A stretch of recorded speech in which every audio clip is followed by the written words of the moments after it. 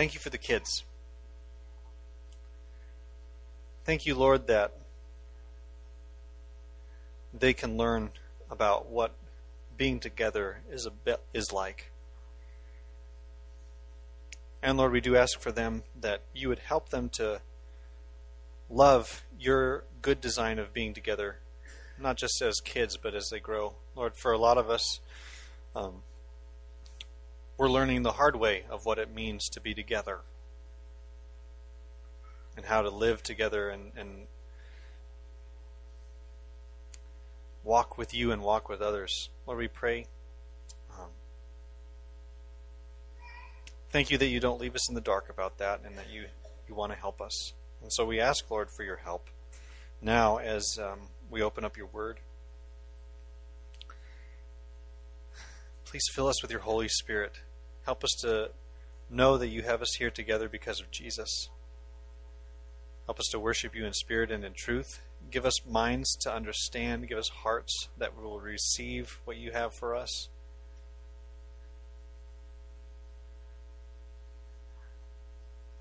I pray, Lord, that you'd protect us from distraction. Protect us from thinking too much of ourselves. We love you and we thank you for your word and for this time to be together. We pray in Jesus' name. Amen. So, if you would, open up your Bibles to Psalm 133. So we're going to be in our 8-week series. And I said good morning, church, not just because I hadn't been up here yet this morning, but it's really great to say hello to a whole bunch of people all at once. And that's what the word church means. And it's our Bibles translate it from the Greek word ekklesia, which means gathering, assembly, congregation. So when Jesus says, I will build my church, he means that he is going to build his assembly, his congregation. He's going to build us. And so I tell you this because we've been going through an 8-week series through the book of Psalms called Worship Is. And you're going to hopefully get tired of me saying it, but we are designed to be worshipers with everything that we are, with everything that we have. Everything we've been given, whether it's good things like a saving and trusting relationship with God, his good word, the gifts that he has given each of us, the ability to praise him, and the hard things in our lives, such as the confession of sin and bringing our pain and our sorrows to him in lament. But as worshipers, we need to ask this question, and I'll pitch it to you. Are we to worship alone? Are we to live this life alone? Are we to go through the trials and struggles of this life alone? Is the Christian's understanding of faith individualistic to where it's my faith, mine, my own, it's my life? Is that what God really has intended for us? A major part of what Jesus intends for his church is that we be together, not alone. Worship is together. And what does together look like? Does it look like what we see so often, an ideological wasteland where people are united together against someone else? Where we're always... Does together mean where we're always outraged together? We're always anxious together? We're perhaps under a common cause, but we're always anxious because in truth that banner is actually not a good footing to stand on. Or do we think it looks like this picture I found? Do we think it together looks like that?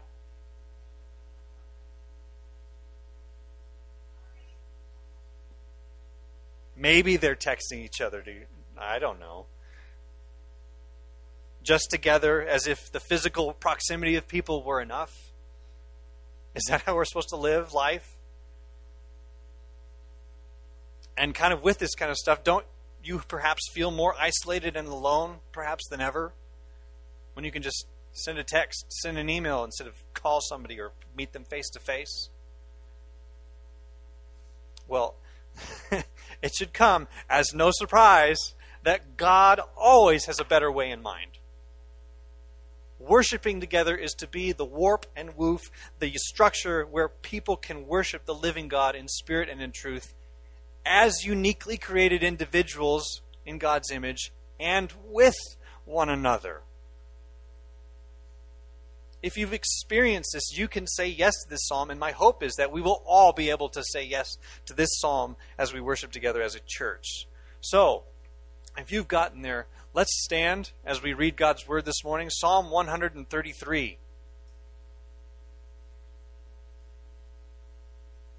A song of ascents of David. Behold, how good and pleasant it is when brothers dwell in unity. It is like the precious oil on the head, running down on the beard of Aaron, running down on the collar of his robes. It is like the dew of Hermon, which falls on the mountains of Zion. For there the Lord has commanded the blessing, life forevermore. You can have a seat. Did you notice the refreshing words of that psalm? Good, pleasant, unity, precious, oil. We'll get there. Dew, blessing, life. Worship is together. Now this psalm is a part, as we get going here, is a part of a collection of psalms called the Psalms of Ascent. You may have heard me read that, a song of ascents. It goes from Psalms 120 through 134. And this collection was possibly put together for a couple of purposes. One, it was either the psalm book or a reminder psalm book for the people of Israel when their 70 years in captivity in Babylon were over and they were traveling back home together. They were coming back from that exile. But even more frequently than that, these songs were sung by traveling caravans of ancient Hebrews as they would go 3 times a year to the city of Jerusalem together to worship in the temple. So, the question is, how do we, as almost exclusively non-Hebrews here, understand this psalm? Well, praise God because of Jesus. The Old Testament is relevant for us, for in it we find out what Jesus fulfilled and what story we're all a part of. One of the beauties of the Psalms is that while they are poetic, while they are filled with imagery, they proclaim reality. And we're going to look at this reality of worship being together as we start with what is real. Behold, how good and pleasant it is when brothers dwell in unity. What is real? Unity is real. When? How good and pleasant it is. What is real? Unity. Well, what is unity? What comes to your mind when asked that question? What's unity? There are loads of definitions of unity out there, and many of them from first world countries whose landscape looks anything but united. Outrage culture, uncivil discourse. Maybe you've heard the "can't we all just get along?" That's what some people's definition of unity is, just getting along. But will that stand? Maybe the reason that question of getting along is so frequently asked is that we keep hoping the answer would be, yes, we can, without having to face up to the whole picture of real unity, which includes God.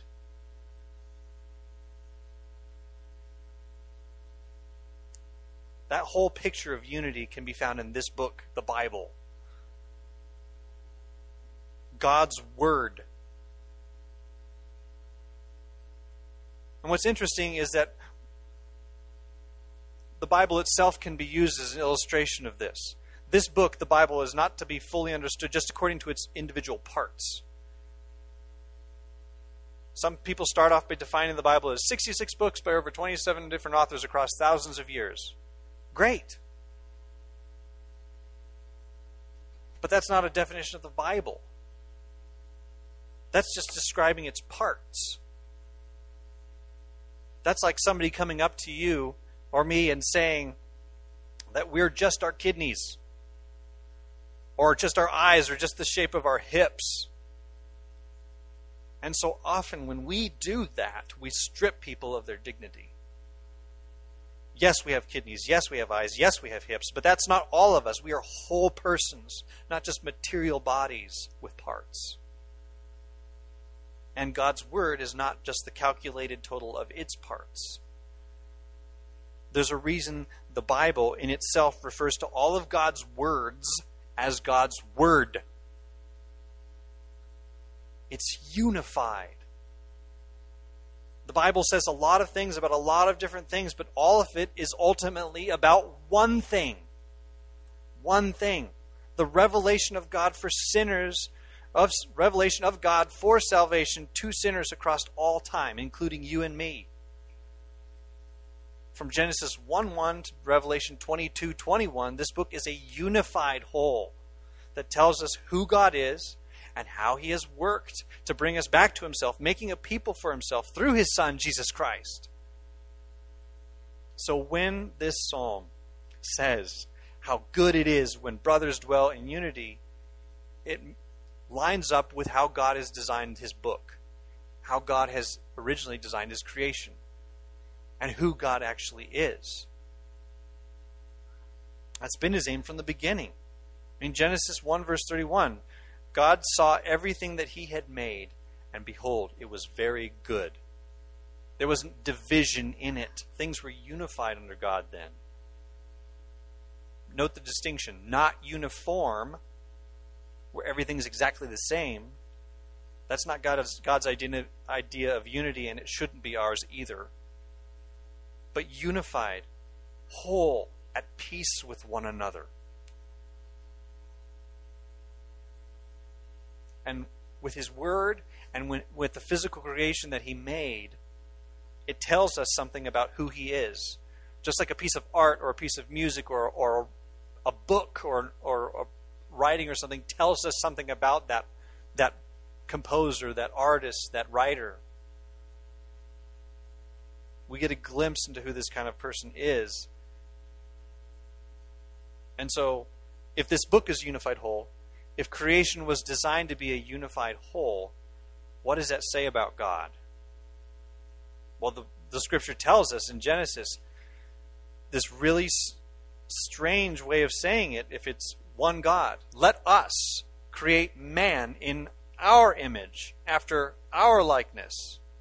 So God created man in His own image. In the image of God He created him. Male and female He created them. So our image design as people is to reflect God's nature, character, and rule over the whole creation. It is tied up with who He is. Unity is real because God is real. God is in Himself unity. Have you ever thought of that? Father, Son, Holy Spirit.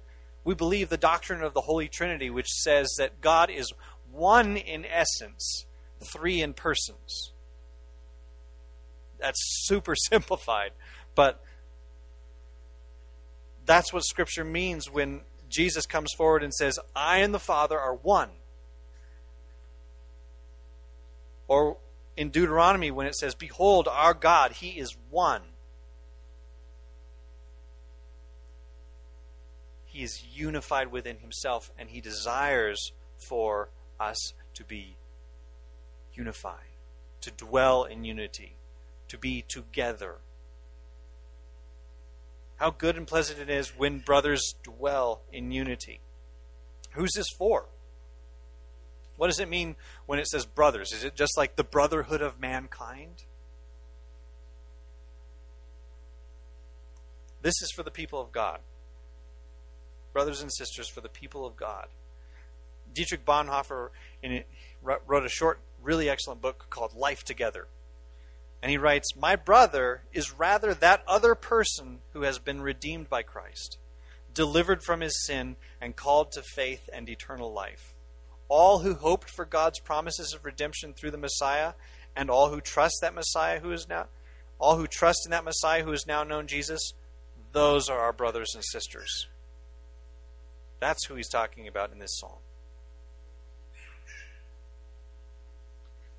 This kind of unity actually doesn't work for any other family aside from the family of God, because it's all centered around a person, the Lord Jesus Christ. I mean, Jesus himself is in Scripture called the head of what? The head of the church. So when we think about this church, it's not necessarily Aaron's church or Bill's church or Connie's church or Zane's church. It's Jesus' church, first and foremost. And we get to be a part of it because he, in his mercy, has made a body, a unified body out of people, men, women, boys, and girls who trust in the Lord Jesus, who died to save them from their sins. And we get to be part of what one children's book calls a forever family. Unity is real because Jesus has a body, his church. And so just like a body, we're designed to work together, function together, live together, dwell in unity.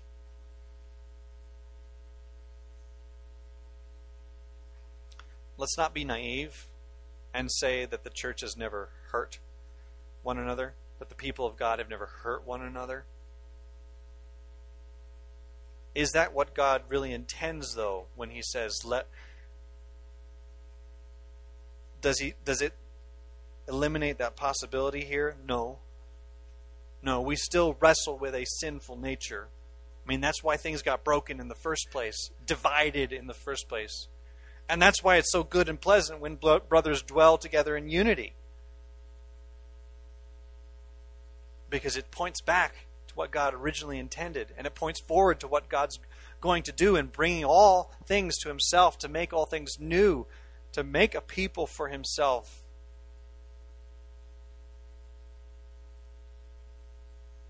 We worship together because unity is real. So the question we need to ask, each of us in this room, is, because unity is real with the people of God, will we participate in it? Will we participate in that unity that God has given us? That's there for us to enjoy and be a part of? Or do we sit on the sidelines saying, well, it's so great that I'm part of a church that does this unifying thing that I'm not a part of? Let's not stay there. We are to be a body that works together. Because Jesus is a whole person and he has a whole body. A new commandment I give to you, Jesus said, that you love one another. Just as I have loved you, you are also to love one another. By this, all people will know that you are my disciples, if you have love for one another.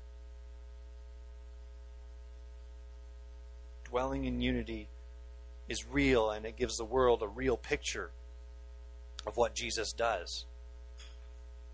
So, because it's real, how do we motivate ourselves to participate? Well, we don't really have to stir it up. He gives us a couple pictures here that are aimed to motivate us, aimed to encourage us to living toward unity, loving one another, toward worshiping together. So what is unity like? What is worshiping together like? Verse 2, it's like the precious oil on the head, running down on the beard of Aaron, running down on the collar of his robes. Everybody resonates with that, right?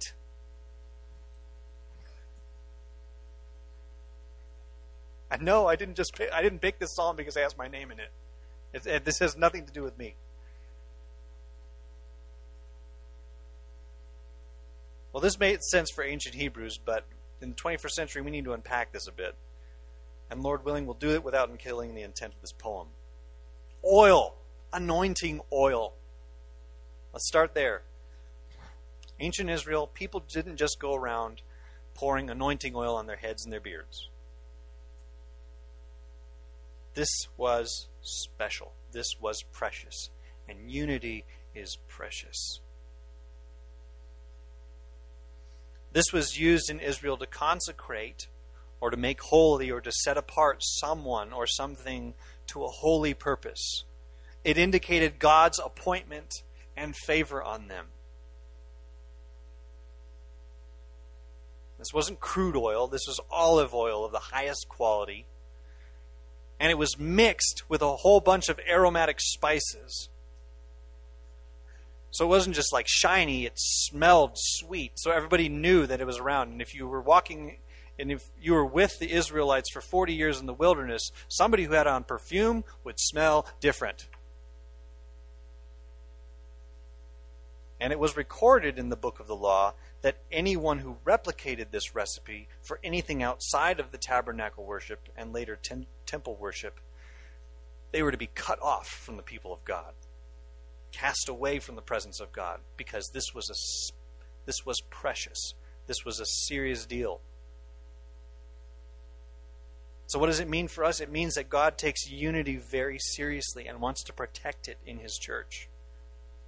Do you have that same mindset? Do we have that same mindset? That we want to protect unity in this church? Does it mean that we never disagree? No. But when we disagree, how do we disagree? Do we disagree with an aim of winning? Or do we disagree with an aim to reconcile, to be together, to say that we may not agree on certain things, but let's agree that we have one Lord Jesus Christ. And let's seek for unity in Him.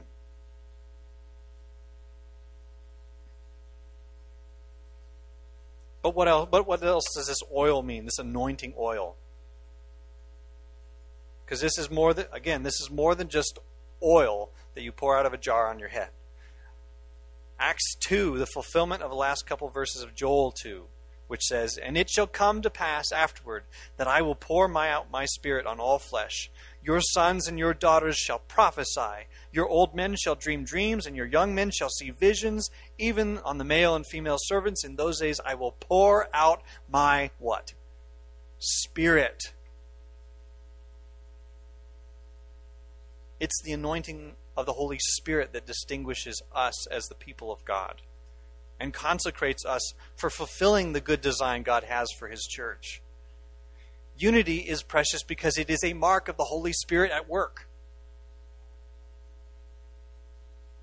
Just look at this picture from Acts 2. Once the Holy Spirit has come down upon the early church, and they devoted themselves to the apostles' teaching and the fellowship, to the breaking of bread and the prayers. And awe came upon every soul, and many wonders and signs were being done through the apostles. And all who believed were together and had all things in common, and they were selling their possessions and belongings and distributing the proceeds to all as any had need. And day by day, attending the temple together and breaking bread in their homes, they received their food with glad and generous hearts, praising God and having favor with all the people. And the Lord added to their number day by day those who were being saved. Sounds pretty good, doesn't it? So, does our church reflect a kind of unity like that? We don't have apostles running around doing signs and wonders, but are we watching for God to work in His people? Are we uniting with each other to see God working in our lives and the lives of the people of this town and this area? Unity is also precious because it means that Jesus is our high priest. Look at the text. Why does this psalm make such a big deal of the head, the beard, and the robes of Aaron? Again, not me. Aaron, the brother of Moses, the high priest. Moses, who was consecrated by God as the high priest of of God's people, Israel. That was Aaron's role. Aaron was charged with ensuring the acceptable worship of the people of God. He and his sons were the ones to offer sacrifices to the Lord on behalf of the people. That meant he stood for the whole nation before God, and by his anointing distinguished them from the other nations around them. So the readers of this psalm would have known that. And hopefully you have had some idea of that. But praise God, this psalm says, that talks about Aaron, doesn't just stand for Aaron. He was never meant to be the ultimate high priest. And if this psalm stops at Aaron in the old covenant with Moses, we should really probably move on. Aaron is not our high priest. Well, then who is? Hebrews 5 verses 1 through 6. Yes, that's the short answer. Jesus. For every high priest chosen from among men is appointed to act on behalf of men in relation to God, to offer gifts and sacrifices for sins. He can deal gently with the ignorant and wayward, since he himself is beset with weakness. Because of this, he is obligated to offer sacrifice for his own sins, just as he does for those of the people. And no one takes this honor for himself, but only when called by God, just as Aaron was. So also Christ did not exalt himself to be made a high priest, but was appointed by him who said to him, "You are my son, today I have begotten you." As he says also in another place, "You are a priest forever after the order of Melchizedek." Jesus is our high priest. So all of this to say, oil running down the beard of Aaron is not merely about Aaron. It's about Jesus. It's about him, and it's about his salvation. That's what makes this unity so precious, is that he sacrificed himself once for all. He didn't have to keep making sacrifices as the high priests before did. And because it proclaims salvation, it proclaims that we who trust in him are brothers and sisters in God's family. Jesus thought that this family was precious enough to die for. So we should think that as well. That this is precious. And I don't know about you, but I have had, by God's grace, many, many experiences in my life to see that grace of the preciousness of unity. And one of the most recent, and I'm going to put them on the spot. I haven't talked to any of them, so. But one of the aspects of displaying this unity is showing honor to them. Is that our elders here have been supporting me and my family in prayer and wise counsel as I navigate through a difficult situation in life. And I'm not saying that to point out the difficult situation. I'm saying they have stepped forward to show unity. Maybe you're in a difficult situation right now. Maybe as you try to understand from last week how to lament to God, it feels painful and lonely. Or, going back a few more weeks, confessing sin can feel very isolating and vulnerable. And lament seems so uncommon, even in a world where lament is greatly needed. But when a brother or sister in Christ comes alongside you and says, "Hey, I don't know where you're at, but can I pray for you?" Or someone sends you a text with a scripture that just seems to be just what you needed for your discouraging day.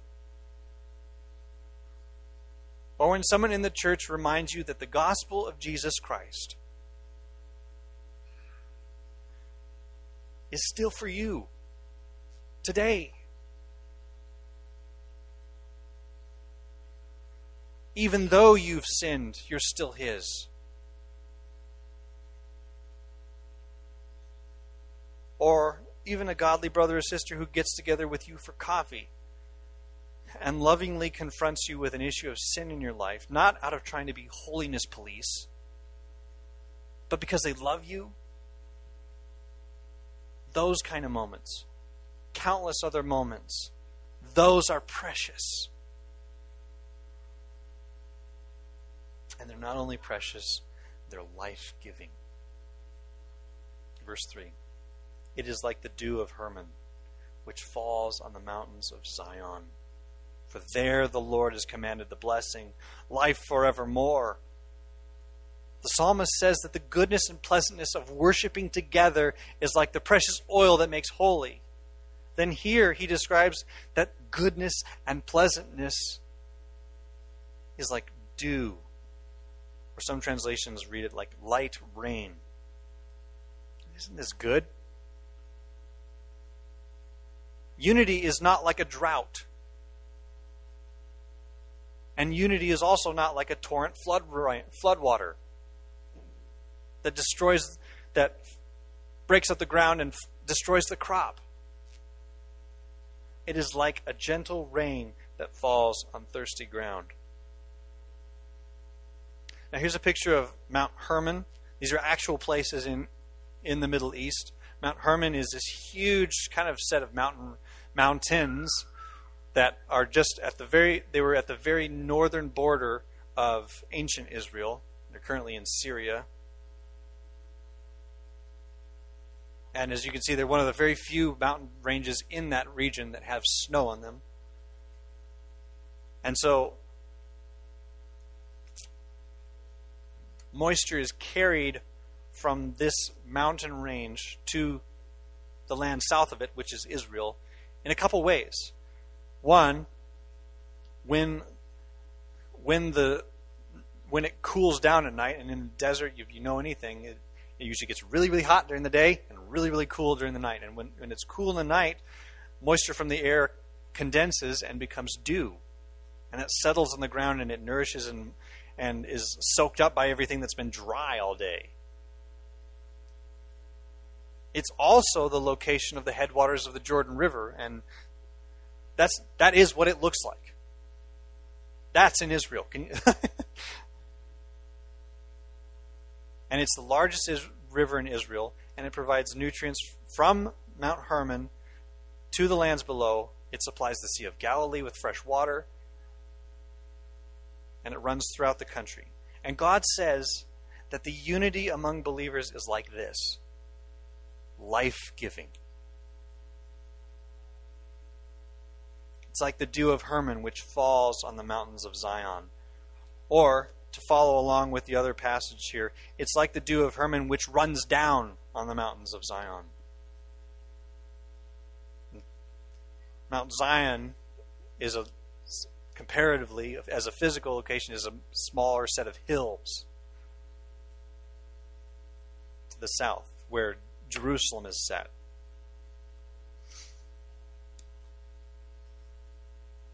Unity is life-giving. And we get this amazing statement after he describes what it's like. He says, for there the Lord has commanded what? The blessing. What's that? Life forevermore.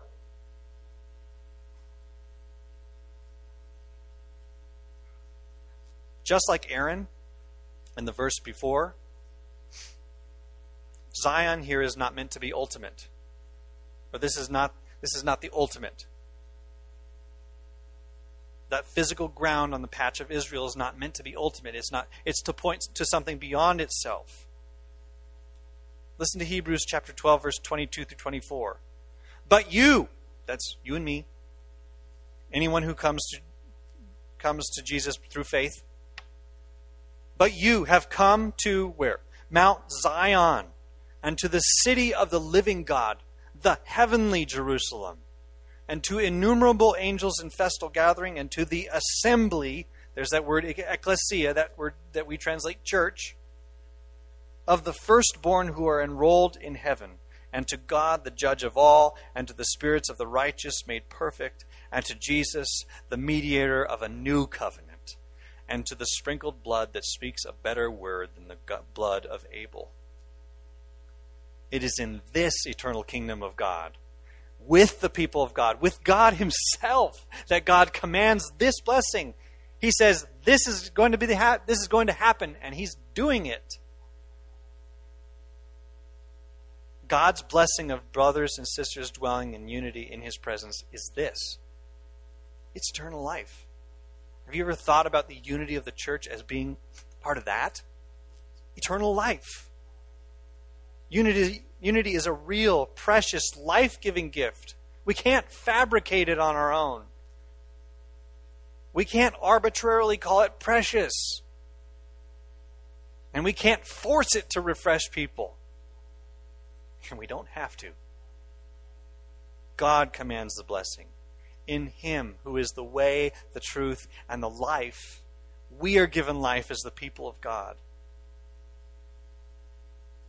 So unity is not just refreshing and life-giving in the sense that when we see it, we're encouraged and bolstered up. Unity is literally life-giving. Before Jesus went to the cross as our sacrifice, he prayed to the Father for his disciples who were there with him, and he prayed for us. Listen to what he prayed in John 17. Father, the hour has come. Glorify your Son, that the Son may glorify you, since you have given him authority over all flesh, to give eternal life to all whom you have given him. And this is eternal life, that they know you, the only true God, and Jesus Christ whom you have sent.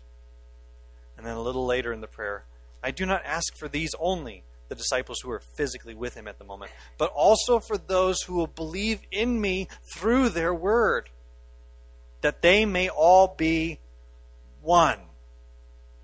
Just as you, Father, are in me and I in you, that they also may be in us, so that the world may believe that you have sent me. The glory you have given me, I have given them, that they may be one, even as we are one. I in them and you in me, that they may become perfectly one, so that the world may know that you sent me and loved them even as you loved me.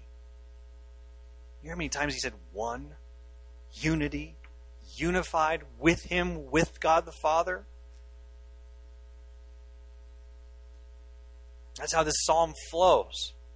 3 times, unity is described as running down or falling down. And if our source of blessing, our source of unity is greater than Mount Hermon, which provides rain and water for the land below it, God, our loving Father, we should know that it is good and pleasant for the brothers to dwell in unity. And we should pursue this.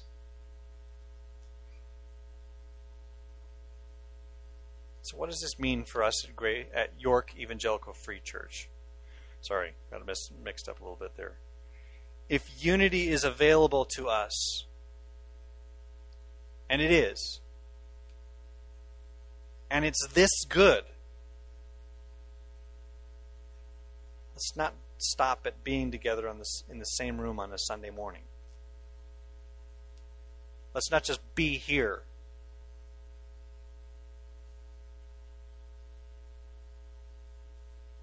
Let's build together. Let's be united together. You know, someone has said, forever's a long time. And if we're going to live forever as brothers and sisters together, let's start unity here. Let's get to know each other here. And let's do life and walk with each other here. I was reminded this week of absolutely phenomenal, one of my favorite books of all time, John Bunyan's Pilgrim's Progress. I don't know if you're familiar with that. Written, if you're not, it's okay. It was written 341 years ago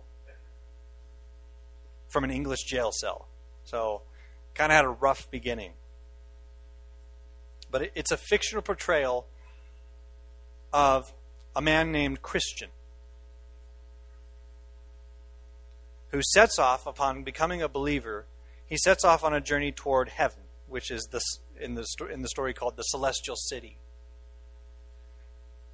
And near the end of the first part, he's just as he's near the journey's end, that he must face a river. And that river is death. And he has to pass through. But he doesn't have to go it alone. So the language is older and it's a little bit of a lengthy quote, but hopefully it will give us a picture of this life-giving preciousness of the unity of believers as we worship together. Because we're all going toward the same goal. Now, I saw further that betwixt them, this is how old it is, and the gate was a river, but there was no bridge to go over. The river was very deep. At the sight, therefore, of this river, the pilgrims were much stunned. But the men that went with them said, "You must go through, or you cannot come at the gate," that is, the gate of the celestial city. Then they addressed themselves to the water. And entering, Christian began to sink, and crying out to his good friend Hopeful, he said, "I sink in deep waters. The billows go over my head. All his waves go over me." Selah. Then said the other, "Be of good cheer, my brother. I feel the bottom, and it is good." Then Christian said, "Ah, my friend, the sorrows of death have compassed me about. I shall not see the land that flows with milk and honey." And with that a great darkness fell upon Christian, so that he could not see before him. Also here, he in great measure lost his senses, so that he could neither remember nor orderly talk of any of those sweet refreshments that he had met with in the way of his pilgrimage. Anybody been here? But all the words that he spake still tended to discover that he had horror of mind, and heart fears that he should die in that river and never obtain entrance in at the gate. Here also, as they that stood by perceived, he was much in the troublesome thoughts of the sins that he had committed, both since and before he began to be a pilgrim. It was also observed that he was troubled with apparitions of hobgoblins and evil spirits. For ever and anon he would intimate so much by words. Hopeful, therefore, here had much ado to keep his brother's head above water. Yea, sometimes he would be quite down, and then ere a while he would rise up again half dead. Hopeful would also endeavor to comfort him, saying, "Brother, I see the gate, and men standing by to receive us." But Christian would answer, "It's for you. It's you they wait for. You have been hopeful ever since I knew you." "And so have you," said he to Christian. "Ah, brother," he said, "surely if I were right, he would now arise to help me. But for my sins he hath brought me into the snare and hath left me." And then said Hopeful, "My brother, you quite forgot the text, where it is said of the wicked, 'There are no bands in their death, but their strength is firm. They are not in trouble as other men, neither are they plagued like other men.' These troubles and distresses that you go through in these waters are no sign that God has forsaken you, but are sent to try you, whether you will call to mind that which heretofore you have received of his goodness, and live upon him in your distresses. Then I saw in my dream that Christian was in a muse a while, to whom also Hopeful added this word, 'Be of good cheer, Jesus Christ maketh thee whole.' And with that, Christian brake out with a loud voice, 'Oh, I see him again, and he tells me, when thou passest through the waters, I will be with thee, and through the rivers they shall not overflow thee.' Then they both took courage, and the enemy was after that as still as a stone, until they were gone over. Christian therefore presently found ground to stand upon, and so it followed that the rest of the river was but shallow. Thus they got over. Now upon the bank of the river on the other side they saw two shining men again, who waited for them. Wherefore, being come out of the water, they saluted them, saying, "We are ministering spirits sent forth to minister for those that shall be heirs of salvation." Thus they went along towards the gate. And a little later it says, "The talk they had with the shining ones was about the glory of the place, who told them that the beauty and glory of it was inexpressible. There, said they, is Mount Zion, the heavenly Jerusalem, the innumerable company of angels, and the spirits of just men made perfect."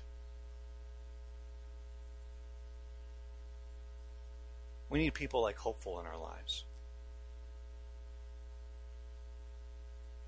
And when we walk together in unity, as we all prepare to meet Jesus face to face,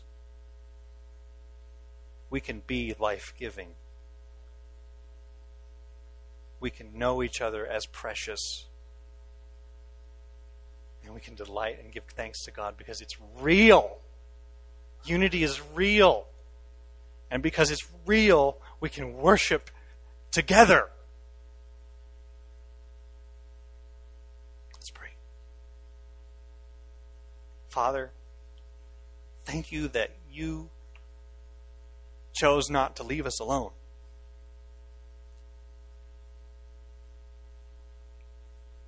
Thank you that many times, in spite of us,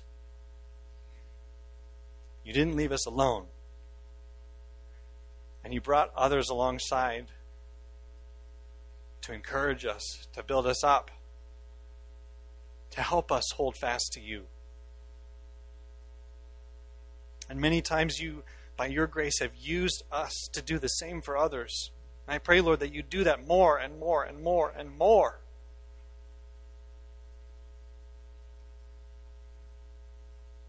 Lord, I pray for those in this room who are struggling. And I pray especially for those who feel as though they are struggling alone. Please, help us as a church to ensure that we all never struggle alone, but that we weep with those who weep and rejoice with those who rejoice.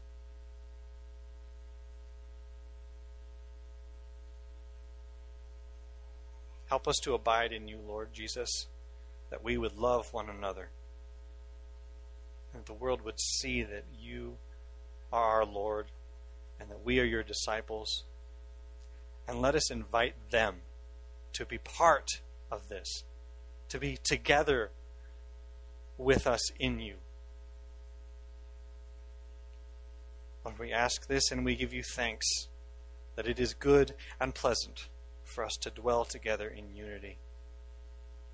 We pray these things in Christ's name.